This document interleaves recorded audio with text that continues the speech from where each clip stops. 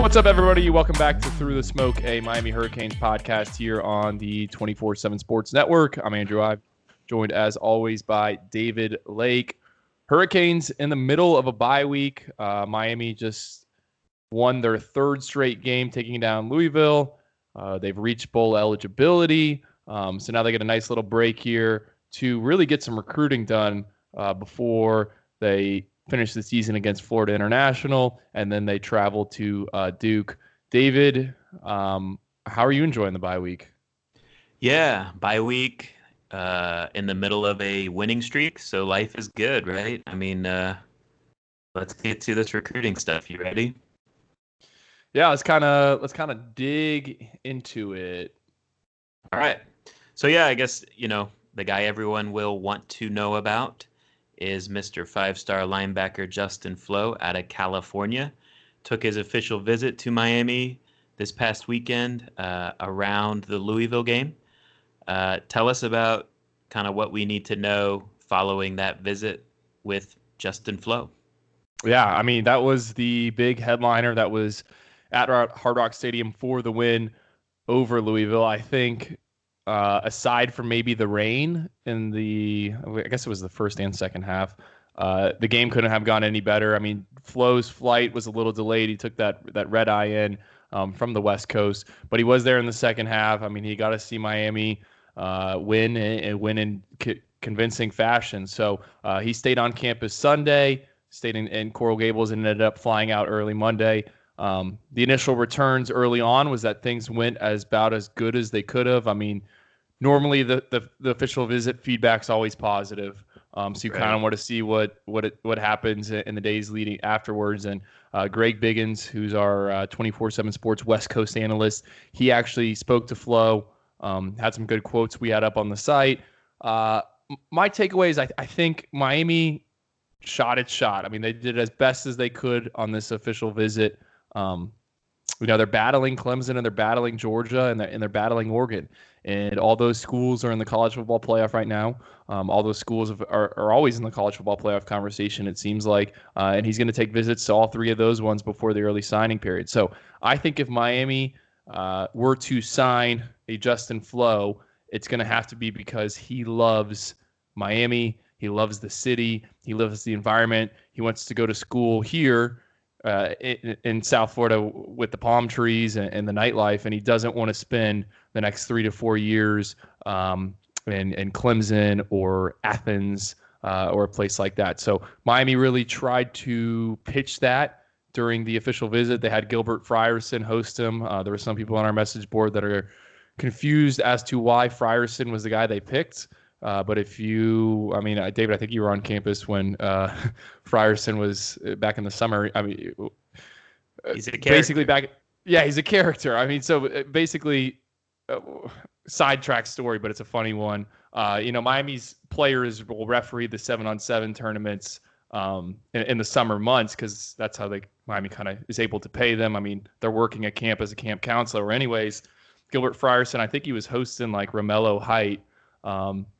And from what we heard, Frierson and Romello Height had been out pretty late the night prior, and Frierson was there bright and early, 7:30 a.m., reffing some 7-on-7. So the staff refers to him as Mr. 305, or I guess Mr. Miami, really. So I think that was a good pairing. But again, if Miami gets Justin Flowe, it's not going to be because of the product on the field. It's because he fell in love with what he's seen in that football facility and just the city, really. So Manny Diaz still has one more in-home visit to use with him. Is that right? Between now and signing day? No, he's actually got 3 to use. So how this works is right now we're in the middle of the evaluation period. So that opened up on September 1st. It's going to close here, I think, November 29th. Don't hold me to that. I know I should know this off the top of my head. And basically during that time, you get a certain amount of evaluation days. Every day, every school gets them. You can visit a school once. You can't talk with a kid, but you can watch them practice. You can talk with their coaches. You can attend one of their games. And so you can only do that once. Miami has yet to do that. Yet to go out to see Justin in California. I think there's a very good chance that happens this Friday. I mean, you try to build on that momentum you picked up from the official visit. So I wouldn't be surprised if one of these private jets is being used on Friday and the Hurricanes go and see him, because they're going to try to keep that foot on the pedal. I mean, right now they got a lot of momentum, and you want to keep that going. So once they get that visit out of the way, then they'll have a chance to do, I believe it's two. Well, the staff will have a chance to have 3 in-home visits. Manny's only going to have a chance at 1 in-home visit. Okay. So that's a way, to continue the face-to-face communication while he's taking these visits to schools like Georgia and Clemson, right? Yeah, I mean, you're trying to fight as hard as you can.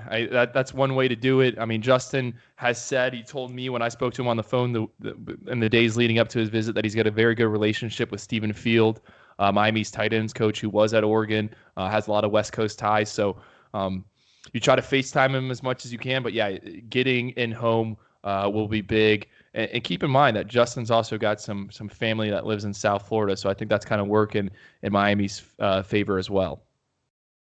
Anything else on Flo, or should we move on to the next guy? I'll say this. If I had a guess today, I think he still probably ends up at Clemson.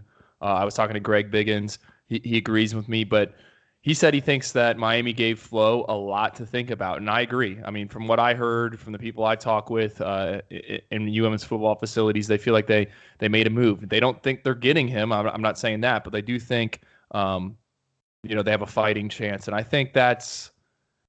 I mean, you take that. That's a success, yeah. Yeah, right. Like, and people always say, well, do official visits ever go bad? I mean, yeah, they do. I mean, honestly, they do. Sometimes kids are here just using it as a vacation, and I don't think that was the intent Justin got. Like, he wasn't here to stay at the Ritz-Carlton in Coconut Grove and get wined and dined. I think he really wanted to get a second look at Miami, and Miami did a good job of putting together a good itinerary for him and showing him that he could be a fit here. All right, so Miami had one other official visitor this past weekend along with Justin Flo, and that's local defensive back Jaylen Harrell, former Florida State commit. He decommitted about, maybe a month ago. Tell us the impression Miami made on him during his official visit. I don't want to use the same line, but I think this is another visit that went as good as it could have gone. I mean, Jaylen, his team had a bye. He's at Champagnat Catholic. They play in the 2A classification in FHSAA. So he came in on Friday with his parents, got a chance to see the team go through a walkthrough, got to tour campus, meet with the academic people, sat in on some of the meetings on Friday night. Saturday, he went to the game with his parents. Afterwards, they went out to dinner. His player host was Greg Russo, who went to Hialeah Champagnat Catholic. And then Sunday morning, he ate breakfast, or I should say brunch, at Manny Diaz's house. I think Miami right now is the team to beat. I haven't crystal balled him there just yet because he hasn't really given a timeline for a decision. I think that's kind of leaving the door open for another school to get involved. He's still going to visit, I think it's UCF Thanksgiving weekend. Georgia Tech's also a bit of a dark horse in this recruitment. They're not getting mentioned enough. So I think Miami did a real good job. I don't think he has given Miami indication that he's coming, but it certainly seems like it's trending in the right direction. And at this stage, is it fair to say that UCF is probably the biggest competition right now? I would say yes, because from what I've been told, there is some family ties. I think Jaylen's father is close with Randy Shannon, who's the defensive coordinator there in Orlando. But don't count out Georgia Tech. I reported, I think it was on Tuesday, that I kind of uncovered the fact that Jaylen had taken an under-the-radar visit to Georgia Tech when he was committed to Florida State. So don't rule them out. I think he's got a good relationship with that staff there. I also think we mentioned this on the post-Georgia Tech game podcast following that loss. Like, Geoff Collins is going to have it cranking there. I think they do a very good job. So don't rule out the Yellow Jackets just yet. And then tell us about, because you mentioned, but his host was Greg Rousseau, right? And it seemed like Miami definitely knew what they were doing when they paired Rousseau and Harrell. They paired Rousseau to host Harrell on his official visit. Tell us why. Because they're very similar personalities. Greg is one of the nicest kids out there on the team. We talk about this all the time on the podcast, but he's kind of like a homebody. He's not a guy who's going to be going out or anything like that, and he kind of just gets along with everyone. And Jalen Harrell seems to be the same way. So I think that's kind of why they made that pairing. I think Jalen told me that him and Greg just ended up playing 2K on the Saturday night after the game, 2K, the video game, and they kind of just hung out. So I think it was smart. You also have that school connection there. Greg being from probably Champagnat's most famous alum, but when it's all said and done, I'm going to assume. And then you got Jalen there. So I think it was a real smart pairing. And I also wrote about this as well. I think the emergence of Greg Russo is only going to help Miami and South Florida when it comes to recruiting, just because, like I said, everyone loves Greg Russo. He's a nice guy. He gets along with everyone. And I think kids in South Florida will be able to see, like, hey, you can go to Miami and you can raise your draft stock. You can go to the league and you can become a national star. I mean, it's pretty safe to say that this time next year, Greg Russo is going to be a household name. So I think they're going to start using Greg a lot more as a host on official visits moving forward. And then you've mentioned in the past, I know Jalen has a playoff run coming up starting this week, right? Has he set official visits to other schools yet, or is that kind of in flux depending on how the playoff run goes for his high school? It seems like the playoff run is going to kind of dictate a little bit of that. I know he's going to get to UCF Thanksgiving weekend. I think, I mean, that's what he's scheduled to do, but that UCF USF game is on Black Friday, so I don't know. I mean, he told me that Miami, UCF, and Georgia Tech were really the three schools he was looking at. So we'll see if another school gets involved. I mean, who knows with the coaching changes? I think Florida State, whoever they hire, would probably give him a call. So we'll kind of see how that pans out. But I do think he might have a weekend or two to use before that early signing period. And then last thing on him I have for you. I know, early in the process, maybe he was intrigued or open to playing corner as kind of a big corner. I know Miami wants him as a safety. Does he care what position he is at the next level? Does he have a preference on where he'd like to play? I'm under the impression that he wants to be a safety, and Miami wants him to be a safety, and he wants to play safety. That's what he's playing right now for Hialeah Champagnat, so I think he's going to be a safety, and I think he's going to be a pretty good one. Okay. And then last thing, I guess, on this weekend, previous weekend, outside of those official visitors we just talked about, it seemed like there was definitely notable names or people around the big recruits that were also in attendance. Who should we know? Who should the fans know about that was at the Louisville game outside of the official visitors? So the three I would bring up are Jaden Francois, the safety from South Dade, a two-time former Miami commit. He was there. So was South Dade offensive lineman Jonathan Dennis, who's currently committed to Oregon. And then you had Florida State linebacker commit Jayon McCluster. All three of those guys were there. I was expecting Jaden to be there, but those other two were surprises. First thing I want to point out is I think this is kind of a testament to when things are going good, it's pretty easy to recruit at Miami. Someone told me that Jonathan Dennis actually reached out to the staff the night the Hurricanes beat Florida State and said, hey, I'm going to be at the next home game. So, like when Miami's winning, it's easy to get these kids out to these type of events. So those were the three that were kind of not surprises, but somewhat noteworthy because they were all there unofficially. And I know information can, like at this stage of the recruiting game, information can be very hard to get. With Jaden, you did a recent update with him about some official visits he's setting. Tell us more about that. Yeah, he's going to be one where there's going to be a lot of takes from a lot of fans over the next couple of weeks, just because certain people I don't think are happy with how his recruitment has played out. But the reality is Miami's still recruiting him. I think Miami would still probably take him. And why do I think that? Well, he's going to take an official visit the weekend of December 13th, which is that final weekend right before the early signing period. He also has visits lined up to Nebraska and to Indiana. So Yeah. There was a time when we thought it was Ohio State or Florida that was where he was going to land, and now it looks like it's two middle of the pack Big Ten schools, and you could even argue that they're a little bit lower than that. So I would not count Miami out in this recruitment just yet. And then Jonathan Dennis, you mentioned him reaching out to Miami. Do you feel like the interest is mutual? Do you feel like it's a kind of a wait and see? Like Miami's going to feel that out too? What sense do you get there, maybe from Miami's perspective on Dennis? That recruitment's been weird, man. It really has. He's another guy who's formerly committed to Miami. Now he's currently committed to Oregon. I just, it depends on who you ask. I think Miami's still kind of split on him. I know when he committed to Oregon, he kind of told some people that, well, you guys could always come and get me. So we'll see. I think Butch Berry isn't completely sold on him yet, which is why he's not committed to Miami, if we're being honest. Okay. And he's straight up center, right? Like he has to be a center at the next level. No, I think he could be a guard. He could be a guard. Okay. And then McCluster, he's a guy who, honestly, he intrigues me. Yeah, you love his tape.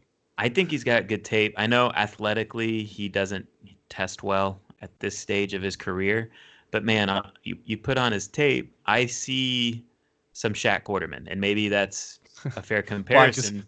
Why? Because they both can't run in coverage. Right. They're not the most athletic guys, but they play well between the tackles. They play well in a box, and they know how to find the gap and play downhill. So I think as a middle linebacker in Miami's system, McCluster would be a good fit. Do you have any vibes there? Like, is there any information there? Again, I know it's hard to get anything these days, but what's the sense you get with McCluster in Miami? I think if Miami wants him to take an official visit, he'll take an official visit. Just with a vacancy right now in Tallahassee. He's still committed there, but he said he's going to take some visits. He's the teammate of A.J. Mathis, the other linebacker commit. So the thing is Miami's going to have to make some decisions here because they got three linebackers committed. I think there was a time when they could have took a fourth, but then Zach McCloud announced he's coming back, so they can only take three. I mean, they'll find room for a Justin Flo, but are they going to find room for a Jayon McCluster? Are they going to push someone out? I don't really know, but he's someone that seems to be interested in Miami, but Miami seems to just be kind of wait and see mode right now. So let's jump into the numbers game. You cool with that? Yeah, let's do it. Okay. This is going to be another big talking point over the next couple of weeks. So right now, Miami's at 22 commits, but I think that's counting Antonio Smith, who's really, he shouldn't be viewed as a commit, right? Right. I mean, we reported this before the Florida State game that we're not expecting him to sign with Miami. I think some other outlets are now reporting that as well. He's listed as a Miami commit, but Miami is not going to take him. So knock that down. So now we're down to 21. Trayvon Riggins, the defensive tackle from St. Petersburg, Lakewood. I do not expect him to sign with Miami either. He's taken an official visit to Illinois, was scheduled to get to Arizona State. I'm not actually sure if he made that. I think there's a good chance he ends up in Chicago in Champaign with Lovie Smith. So now you're down to what? That'd be 20? 20. So what's the number? What number are you hearing is the ceiling for this class in terms of body count? So the number I've heard, and that is as of Thursday morning. Yeah, this all changes. This is all very fluid. I know. It's 25. The most Miami can take is 25. You can only take 25 a cycle. It doesn't matter what happens with the transfers and whatnot. The number is going to be 25. That's what they can sign. So right now, 25. So anyone who's putting together a mock class or anything like that, 25 is the number to use. Now, how do they fill those final 5 spots? That's up for debate, but the number is going to be 25. It's not going to be 26. It's not going to be 27. It'll be 25. Now you're going to ask, well, someone's going to point out that they're going to have some extra scholarships available. That's true. Miami could fill those via the transfer portal, but they can't sign more than 25. So, yeah, use 25. Okay, so let's just say right now Miami has 5 spots, right? Who are the guys that you feel like definitely, like the targets, definitely have a spot? Like Justin Flo would be one. Right. Go ahead. You Who know, who would be the others? well, Flo's one. I mean, let's not go with like I don't want to say this individual has a spot or whatnot. I mean, it's Okay. pretty clear they're probably going to take one more wide receiver. Okay. I think they want one more wide receiver. I would think 2 offensive linemen, um, a high school corner. So we're already at what is that 4, and then I maybe best available. I think there's that would be that. Am I missing a position group right here? I mean, best available would be like a Darnell Washington, Right. um, Jalen Knighton, Jalen maybe? Knighton, yeah, like a running back or something like that. I mean, the reality is Miami's very tight on numbers right now. They got to figure out what they want to do. Um, Something to keep in mind here is when they get into spring football, they want the numbers at certain positions to make sense. So what they don't want to do is if Jeff Thomas were to leave school early for the NFL draft, then Miami enters spring practices with I think it would be D. Wiggins, Mark Pope, um, who are the others? Jeremiah Payton and Mike Harley. Harley. And so they have 4 scholarship wide receivers. Am I missing anyone? If you count Few, I mean No. Marshall Few. So they have 4. Okay. So it's like, and then Michael Redding's supposed to enroll early, but now you're at 5. So I think there's And is decisions like, Restrepo enrolling early as yeah, well? he's gonna roll early as well. They're saying receiver now, but I think he's more of just a utility guy. But that's my point. They have to figure out what they want to do in those certain scenarios, and it's a lot of roster management. So, okay, you mentioned they still we'll talk about receivers. They still want maybe one more receiver. If you were gonna predict, who do you feel like it would be if it's a high school guy? Well, I don't have any of them crystal ball right now to Miami, but the 3 names I would keep an eye on: Daz Worsham, the former Alabama commit who took an official visit to Miami back in June. I wrote on Sunday that I'm hearing contact has actually picked up with him as of late, so he's one to Can keep an eye I on. can I ask you about him? Yeah, go ahead. It's a So, podcast. You can ask. does Bama want him? I think, from my understanding, after talking to our Bama insiders, that's TBD. I think they're waiting to see what happens with some other guys. So he could be someone that's kind of shopping for a home. Okay. And it appears, in my opinion, that Miami would be at the top of that list if Miami still wants him. Right. If Yes. if Bama passes on him, Miami would be in a good spot to probably get him. Right. I think Okay. Nebraska's also in there, and then I've heard like Georgia Tech. So yeah, if Okay. Miami wanted him. So the other guys, who would the other guys at receiver be? Douglas Emilion, we've talked about him on this podcast, the late bloomer out of Fort Lauderdale American Heritage. He just took his first official visit of the recruiting process to Virginia. Also has trips lined up to West Virginia and Cincinnati. The word that keeps getting tossed around with him is polished. I think Miami likes him a lot, someone that they would take. And then the other 2 receivers kind of fall in the same category. And I know I said 3, but I'm going 4 here. One of them is Kyron Lacey, who's a straight sleeper, bit of an unknown out of Louisiana. He's currently committed to the Louisiana Raging Cajuns, big-bodied receiver who a lot of people think has his best football ahead of him. Miami loves his tape. I mean, as soon as the staff watched it, they decided to offer him. So he's in play. And then Malachi Wideman, who's a Florida State commit, two sport kid, another basketball player, but a legitimate basketball player. Like he's got basketball offers. He's at Venice High School, so he's in play as well. So that's really, I think, those 4 for maybe 1 spot or maybe even 2 spots. I guess just depending on what they want to do.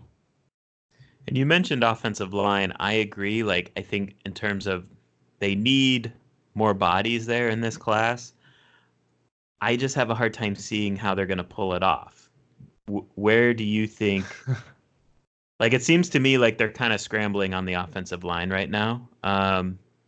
Is that wrong? Do you think that's fair? I guess where I where are mean, all right, things there? that's fair to say that they're scrambling, but my counter to that would be they scrambled last cycle, and most of the kids they scrambled for are starting on the offensive line now in Sure. Ja'Kai Clark and Zion Nelson. So we saw a new offer go out on Wednesday night. We had that up on the site. Trod Jones, he's a center out of South Carolina, currently committed to South Carolina. Miami offered him. So he's going to be a name to know. There's a few other guys that they're kind of in there. I mean, Jonathan Dennis, like we said, is an option. That's just kind of the one position where we're waiting to see. Marlon Martinez, the LSU commit at St. Thomas Aquinas, Miami would love to get him in for an official visit. So I don't know. It would be projecting at this point just because we don't know who's leaning where, how this is going to play out. Right. But names seem to be emerging, which is what I kind of thought would happen all along. Last position group I want to ask you about is DB. Um, okay, let's just say best case scenario, right? Let's say Miami ends up getting the indication Jaden Francois wants back in and that they are going to get Jalen Harrell as well. Well, Go ahead. I guess when I was counting those five, I didn't even include a DB, right? Right. I mean, I just don't like, you know what I mean? Like, I think because they already have what? Brian Balaam committed, Keyshawn Washington. Those are two safeties, right? And then Right. You want Jalen Harrell, that's three. I think they would take Jaden, so that's four. would Um, Jaden definitely be a safety? yeah, I think Okay. he would be. I mean, that's what he wants to play. Um, I mean, that's a lot Darren of Branch, safeties, right? Do I they need know, that and then many? like Darren Branch could be one as well. I think what could happen is one of these guys could end up being a striker, and if I had to peg one of them, that would probably be Keyshawn Washington. But yes, safety is another interesting position. So let's go back to that five. What did I say? I said a wide receiver. I said two on the OL. Did I say a high school corner or no? You did. You said high school corner, and then safety seems to be one too. But then Yeah. things do get tricky if a Darnell Washington says, "Yeah, I'm in," or if Justin Flo somehow says, "Yeah, I'm coming to Miami." Then things do get tricky. In addition to, and we touched on it early, like a guy like Jayon McCluster, who's committed to Florida State. What if he says, "Okay, I want to come"? I mean, do they make hard decisions with their current linebackers that are committed? So it's going to be very interesting to me this last month leading up to the early signing period, assuming Miami keeps winning and the momentum continues to build in a positive direction. It's not a bad spot to be in though. Like this is the spot Right. you want to be in. Like last year, Miami was in the defense. We got to hold on and grab and keep everyone. I mean, so yeah, I No think doubt. this is a good spot. This is where you want to be. This is why you take those kids early, and then I think the word I was using a couple of months ago was unicorns. And I'm not saying some of these kids are unicorns they're chasing, but um, they're talented prospects. And we were kind of wondering if Miami was going to have the leverage to do this, or if it was more of just get what you can, keep what you can keep committed, and go and get what you can. And now it seems like they're actually shopping around, walking down up and down the aisles, trying to get what they want. Anything else with recruiting? I know you're putting together your lists of where the staff will be, visiting this weekend. Does it from the early stuff you've gathered, does it look impressive? Where, is the staff hitting the trail hard, I guess, during this bye week?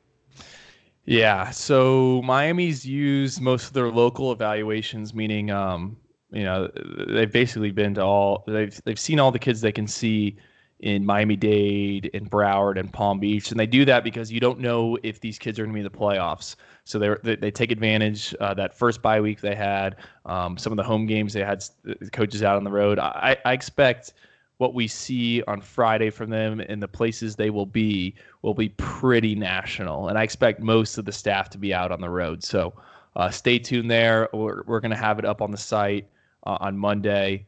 or Friday. excuse me, Friday. Friday. I don't even know what day today is, but yes, it'll All be. good.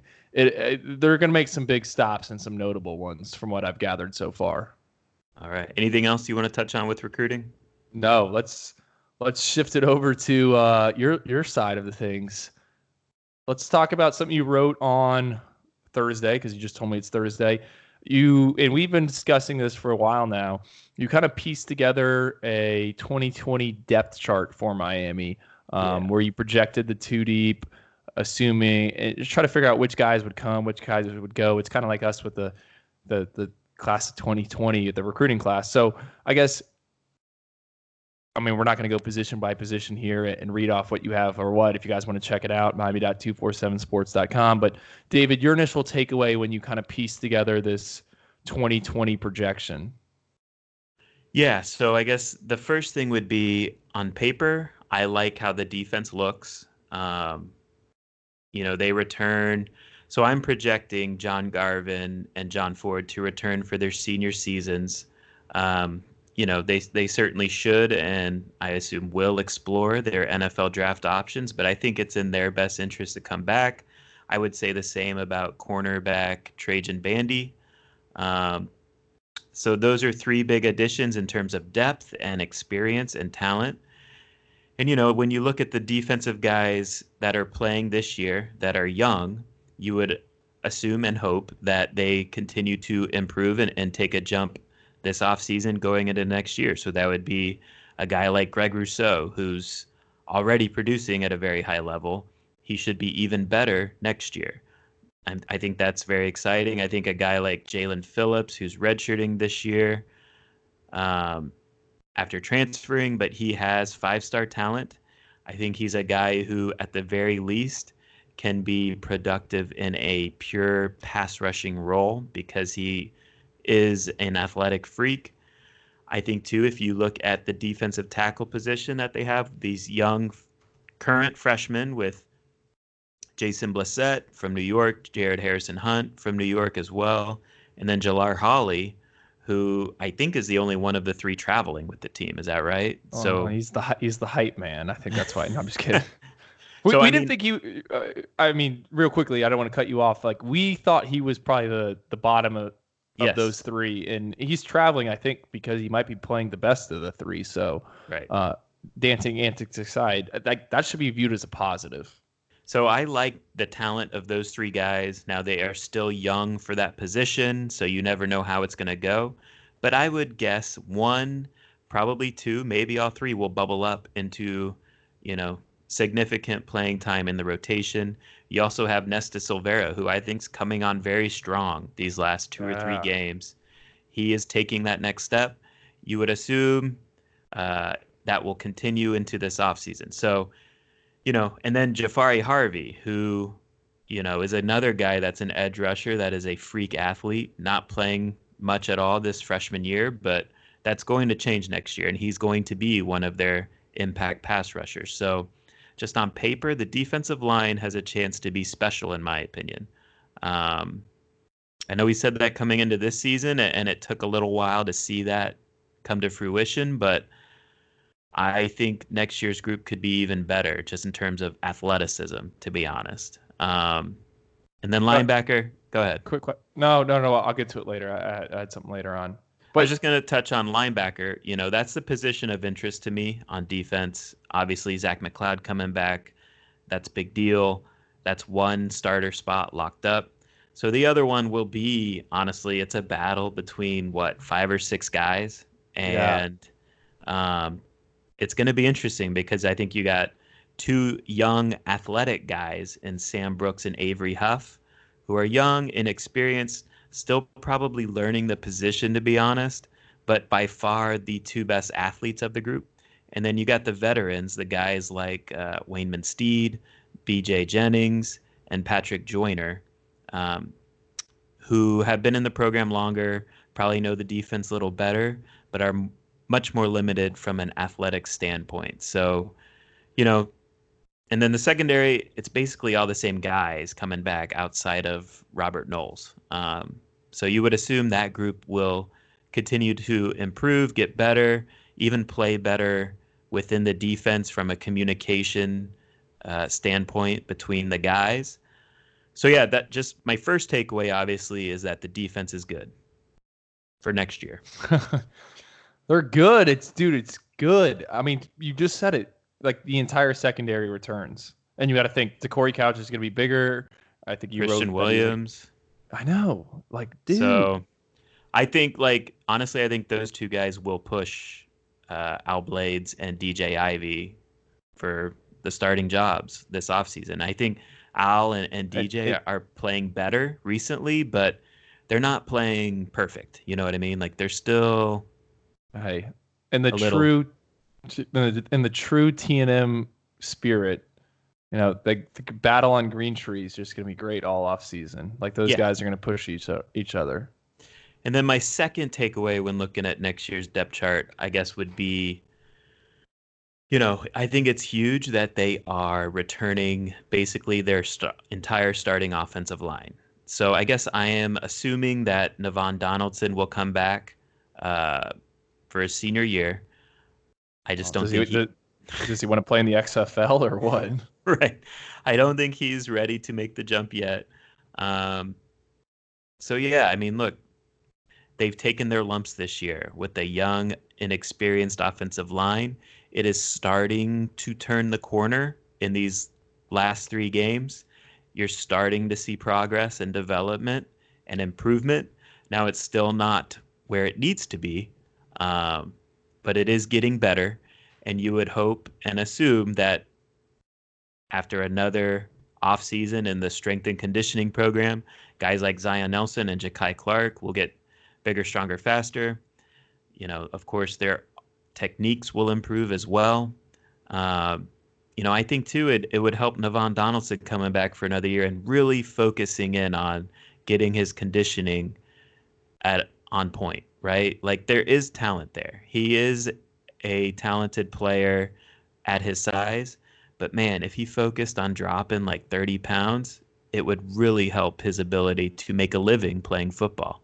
I think Corey Gaynor, he's definitely one of the key leaders on the offense as a whole, and he's only going to continue to improve there. And DJ Scaife, you know, I think this offseason would be good for him too, because last season he was bounced around as Butch Berry was learning about his guys. DJ lined up at left tackle, right tackle, guard.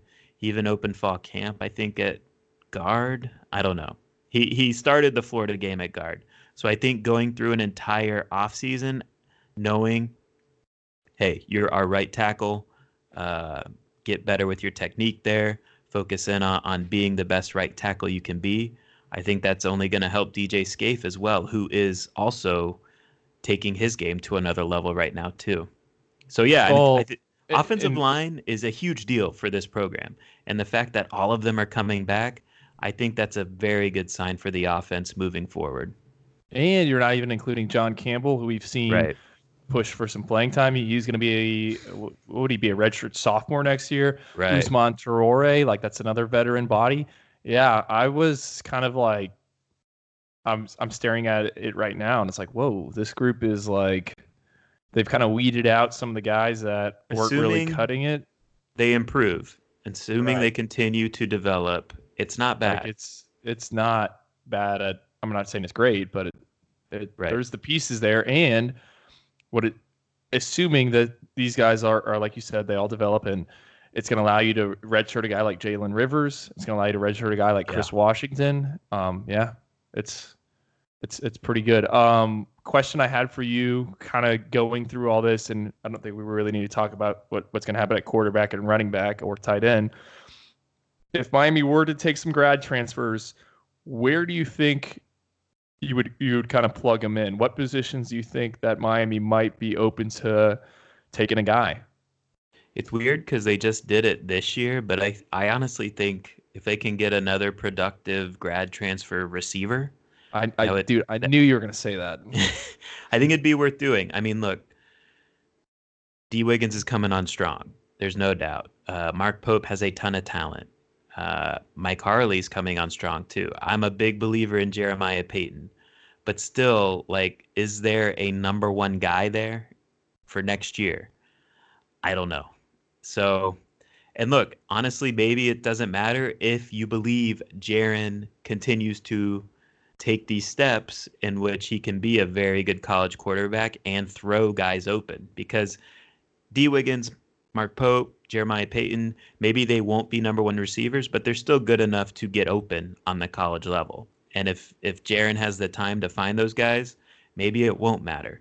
But in my opinion, I think we've seen in general, um, after year one of the transfer portal, right, around the country, one position group that has had some success uh, in terms of transferring and producing at a new school is wide receiver, right? Yeah. I would say wide receiver as well. That's the one that jumps out to me. I mean, again, now that I'm like looking at the projected depth chart, like, does Miami really need a grad transfer corner, or do they really need a junior college No, corner? Like, no. yeah, everyone comes back and these guys are going to get better. I mean, believe in your coaching and your development. Like that's not a position of need. One spot where I do think they could try to figure it out is kicker, maybe a graduate transfer Yeah. place kicker. Yeah, that does make sense. I mean, we'll see how Camden closes out this season, but I think that's definitely something they should explore too. Tell me this, in terms of NFL draft stuff, are you with me on the like I assume Jeff Thomas is going to the NFL. Are you with me on that? Yeah, just because of the conversation I had with someone this week, and that's what they brought up on their own. So yeah, that Okay. leads me to believe like I would agree. Yes, And then and remember we were talking about this. Like I actually think he has a chance to be pretty good in the NFL. You yeah, know, like no, he will be. given where the league is. And then so the guy I have a hard time at this point projecting NFL or coming back is DJ Dallas. Only because, I mean, look, I think at that position, if you're a junior and you get the indication that you will get picked anywhere in the draft, I think because of that position, you should go. Um, so with DJ, I think if that's the case, he should go. But the thing I will say about DJ is there might not be a guy on the team who loves the University of Miami more. So that gives me pause in terms of like if Miami keeps trending in an upward trajectory and things look really good when all is said and done on this 2019 season, would DJ want to come back and kind of leave a mark in terms of, that 2020 season could be a big season for the program in terms of. Go ahead. And is the schedule like a little bit easier? I don't even have it on. I mean, we don't know the ACC schedule, but I mean, it's going to be a little bit more favorable. Like you're not opening with Florida, correct? You won't open with Florida. I think we're seeing maybe the Coastal will be a little better. I mean, like UNC will be better, and UNC beat Miami this year. I think overall it'll be about the same schedule, which isn't a hard schedule, to be honest. So yeah, I guess if I'm putting you on the spot, what would you expect DJ to do at this point? Well, I didn't expect Travis Homer to leave last year, so I think I would lean towards him going, but I could also see him returning. Right. I think, like I said, if he gets the indication he's gonna get drafted, he needs to go. He now has a family to support, so that's obviously a serious thing to consider. But like I said, if there is a dude who will come back, it would be DJ, right? Yeah. It's a good take. It's a good theory. The other thing that we haven't discussed is his he's got a son. You know, he's got a newborn child too. So I think there could be some pressure there for him to go and get paid. But we don't know if that's gonna be the deciding factor. Anything else with the depth chart you think was interesting?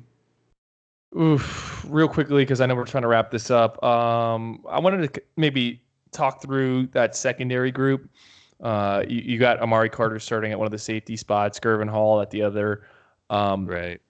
Do you think there's a chance they could move Amari Carter to, say, maybe a striker, and that allows Bubba Bolden to be the starting safety? I know there was a raging debate on our message board about this. I mean, some people are projecting Bubba Bolden to be the starting safety. We have no idea what his injury is, what the rehab is going to be. I mean, he should be good to go for the season. Assuming Bubba Bolden's healthy, do you think you move a guy like Amari Carter to striker in order to get your best and most experienced players on the field? If Bubba Bolden comes back totally healthy and shows no sign of slowing down from the injury, yes. I projected Amari as a safety in this depth chart because I just think that's a wait and see thing. And so, right? Yeah. Well, don't tell the people that were all over me about that. I mean, I don't think TV showed what Bubba's injury looked like as he ran off the field, but it was pretty gruesome. It wasn't pretty. So yeah, I mean, look, and guys do come back from these types of injuries all the time. I'm not saying that Bubba's career is in jeopardy or anything like that, but I want to see it first. And if I was Miami, I would have the same approach in spring ball, because I mean, Gilbert's done fine this year. I still don't. For some reason, it's not Gilbert's fault, but for some reason, I don't really trust him out there at this point. But he has performed fairly well when the opportunities come his way. And I think they've just been grooming him this whole year to be the striker. So, yeah, no, I mean, they've played him in a lot of games, and I think it's because they know Romeo is going to be gone. Right. And I do think moments too. I do think Amari, like I said, if Bubba is good to go at safety, I think Amari at striker does make sense. Do you agree with that? Yeah. He's better in the box than he is in coverage. There's no question about it. And I'm talking like over the top zone type stuff. Right. Shifting gears real quick. Bowl game. I know you're starting to put together some bowl game projections. Right. Or you're gonna piece them together. That'll probably be up on the site Friday, Saturday, or Sunday, one of those days. Where do you think, or what's a likely landing spot for Miami? So most people are projecting Miami to play either in the Music City Bowl, which is in Nashville, against the SEC opponent. And so right now, those opponents are projected to be like Tennessee, Kentucky, Missouri.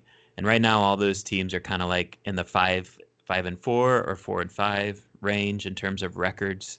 And then the other popular projection is the Sun Bowl, which is in El Paso, which Miami has played in a few times over the last, 12 years or so maybe. And that's against a Pac-12 team. And so the teams there that are projected are teams like Cal, some Arizona States are in there, even a Washington State. So those are the two most popular ones. And then you get peppered in there like the Belk Bowl, which is in North Carolina. That's also an SEC opponent. There was one Camping World, which they're not getting projected very much for the Camping World because most of these projections have Notre Dame going there, which I think makes sense. But if Notre Dame gets picked for a New Year's Six game, then Miami to the Camping World could happen. And that would be, I guess 12. Right, that's Big 12. And a lot of people are projecting Kansas State there. And we can get into it too, but I guess there's this feeling out there that the Orange Bowl could happen. Not many people are projecting that yet. I guess Wake Forest would have to end the season on a very poor note for that to happen. But yeah, now. I think what is it like? Basically, Miami could get picked if no ACC team is ranked inside the top 25 of the college football committee's rankings. Is that yes, how that would happen? Which could happen. I mean, Wake Forest is about to play Clemson this week, and I think it just came out that their best or second best player, whatever, their quarterback is good, but their best receiver, Sage Surratt, is done for the year, right? So that's a big blow to Wake Forest. Yeah. Well, I mean, my take on this is if I'm Miami, I think that we touched on this in the Instant Reaction podcast, get me in a bowl game against an opponent I think I can beat and beat pretty handily. I know all the fans want them to get a rematch with Florida or take on Texas or something like that. And yeah, sure, that's great. I just think from a big picture perspective, 9-4 would look a lot better than 8-5. 9-4 would also help a lot more with recruiting. They don't need to go out there and get run over by a Wisconsin again or anything like that. I would be agree. pushing and cheering for an opponent I think I can beat, even if that's a group of 5-1. Like, just give me something that we can beat. I think if you have to recognize what you are, and Miami is 8-4. They are an 8-4 team. They would be 8-4. We're assuming that they're if beating. They're in play for the Orange Bowl, right? So that a lot of these projections for the Orange Bowl, honestly, are like Georgia, Alabama. Would that be good for an 8-4 Miami team to play a team like Georgia? I don't know. I think it would be better for this team right now to play, a Kentucky in the Music City Bowl or something, and have a shot to win that game. You end the year 9-4, and you have some nice momentum going into this 2020 season, which, as we touched on, your depth chart looks pretty good for next year. A lot of this is similar trajectory-wise to Mark Richt's first year in 2016. Boom. So they beat West Virginia, right? And Camping World. Camping World, they beat West Virginia, who I think West Virginia was like ranked top 15, to be honest. But Miami won that game, and what happened with the momentum and the kickstart to the following season, Miami won 10 straight. And that's when they signed that elite Storm 18 recruiting class. Right. So, I mean, look, yeah, it's always cool if your team's playing in the Orange Bowl or playing in one of these New Year's Six games.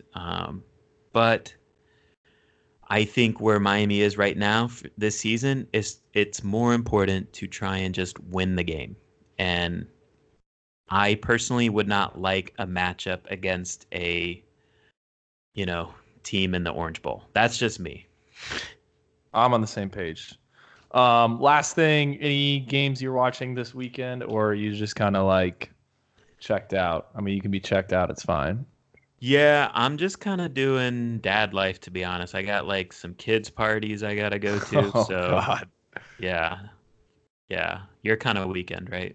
But yeah, so I don't know how much college football, honestly, I'm going to be watching on Saturday, just because I'll be out of the house, hanging out with some 5-year-olds. Enjoy it. All right, guys, that's going to do it. We're going to wrap it up here. I do want to say thank you to everyone who has subscribed to Inside the U at some point over the past week or so. I think we had 180 subscriptions following that Louisville game, which was third in the network. Obviously, we love our subscribers who have been with us through this whole thing, but it's good to see the growth of the site. So thank you again. And if you guys aren't signed up, you should definitely do it. I think you can still get your first month for $1. So check it out. Exciting times ahead. Early signing period, so definitely do that. Thanks, guys. Take care. All right, later.